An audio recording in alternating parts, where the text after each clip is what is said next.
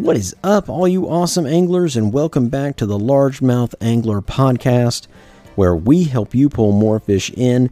It is I, Herschel, your host, and the Largemouth Angler. And yes, bass fishing can be hard, and yes, it takes a lot of time that we don't really have. So I'm here to help you with all the tips and the tricks that you need to make the most of that little time and just catch more fish. I truly hope that y'all are having some great catches out there. We're going to close out our series today with what types of baits to use depending upon your water clarity. If you have not listened to any of the previous episodes, it's fine. You can stop this one right now and go back and download them. I would say start off with the one talking about stained or dirty water and then muddy water. It builds up and goes from there. Today we're going to finish off talking about clear water. It's going to be a little bit of a shorter one than the others because I don't fish the clear water as much. But I do remember when I went on a small trip recently to the Texas Hill Country and I did some, it reminded me of how clear some of the little creeks are in that area.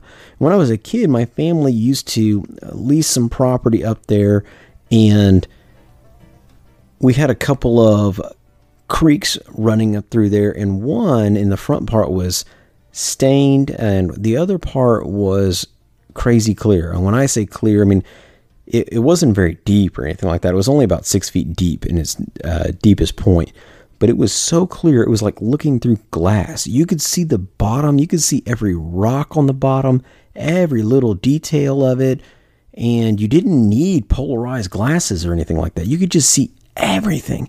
And the way that you had to fish that was crazy different than having to finish. The way that you had to fish that was crazy different than the way that you had to fish the front one. It was just completely different.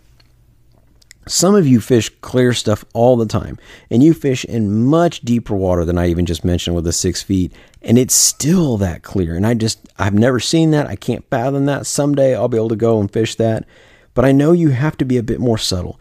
And in the cases where I've dealt with clear water, I'm doing more sight fishing, and what we have to realize is that the bass themselves are also doing some sight hunting. Yes, they still use that lateral line, but now they're relying on that sight because they want to trust their instincts on, really, is that something that I need to be chasing or is it not? If you remember, like the last couple of times, we're going to look at water with 3 different types of vegetation that you might run into: vertical grass or reeds, matted grass or pads, and no vegetation. And we're also going to break each of those down into 3 different levels in the water: top, middle, bottom. In other words, the top third, the middle third, and the bottom third of the water, and what to throw for each. So here we go. For that top portion of the water, and when I have some vertical vegetation, some reeds, a buzzbait is awesome, but one of my recent favorites is a wake bait.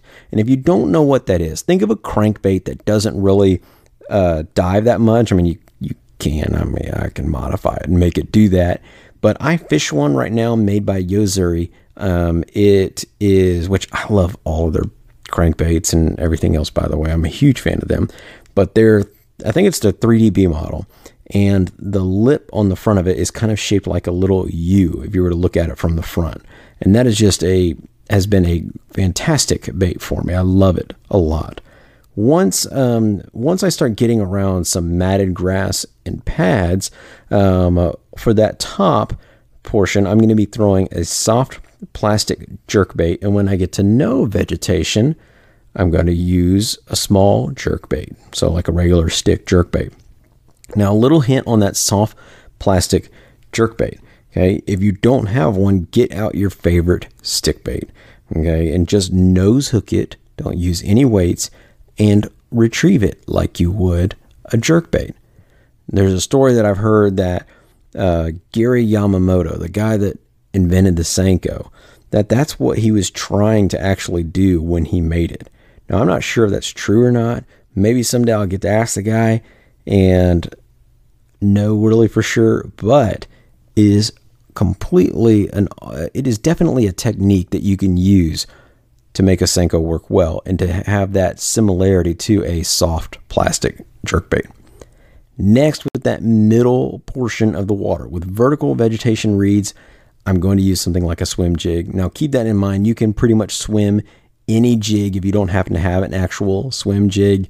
I've told y'all before that being a pond fisherman, I limit myself on a lot of the tackle that I carry. So trust me, you can make it work. So don't feel bad if you don't have an actual swim jig itself. With matted grass or pads, I'm all over a swim bait. And that one I'm going to try and mimic as much of whatever the bait fish is there as possible. In other words, if there's more shad, if there's more bluegill, whatever it is, I want a swim bait that's going to look like that.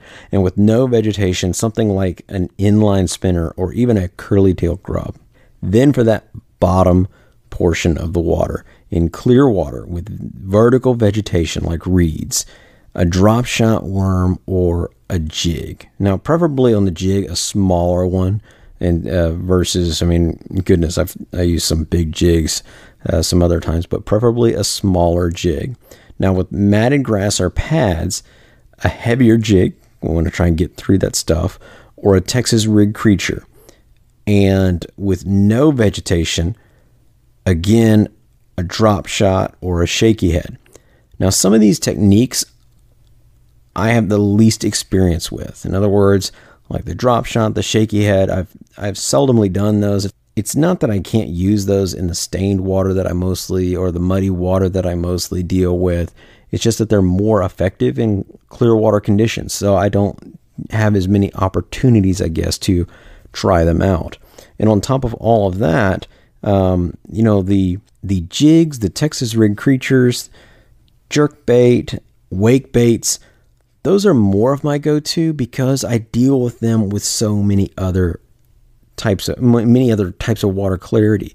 In other words, I'm used to using those, and probably the Texas rig creature more than anything. It is like my crutch. It's almost like I feel like I can throw that anywhere. I'm very familiar with the different retrieves that can be done, and I can work it a lot better just from experience of using those baits. It doesn't mean that those others don't work, and it doesn't mean I haven't had those others work before. But if I were to use one of the ones I'm more familiar with, I will catch more fish with those than I would on the other. Now, as far as colors are concerned, you need to use something more subtle, more natural. The bass is going to be able to see it well, so be sure that you make it look right. And this is where I've had experience with whites and chromes working better when I have shad going on, especially a shad spawn and everything else. As with what I've said before, though, this is all over matching the hatch. Find out what that bait fish is and where you're fishing, and try to match that as close as possible. You're going to be trying to get the attention of the bass. You're going to try and fool them into thinking that it's the real deal, and you need to keep that in mind. It's not like with stained or muddy water. And a last note on that color, don't be afraid of a clear bait. It's crazy. I mean, I say it this way because you'd be amazed by how successful a clear bait can be. And that's all I have for y'all today on clear water bass fishing and what to throw. Let me know on Twitter, Facebook, Insta, what works out best for you in these situations. Maybe throw some suggestions my way for you guys that are dealing with clear water more than I am, and give me a chance to try some things when I get out there. My handles are all in the show notes, and thanks for listening. Remember, yes, bass fishing is hard, and it takes a lot of time that we don't really have. So I'm here to help teach you all the tips and tricks that you need to make the most of that little time and to be able to catch more fish. Please be sure to subscribe to the podcast wherever you get your podcasts. This is Herschel, the largemouth angler. Keep it real, you awesome anglers. Adios.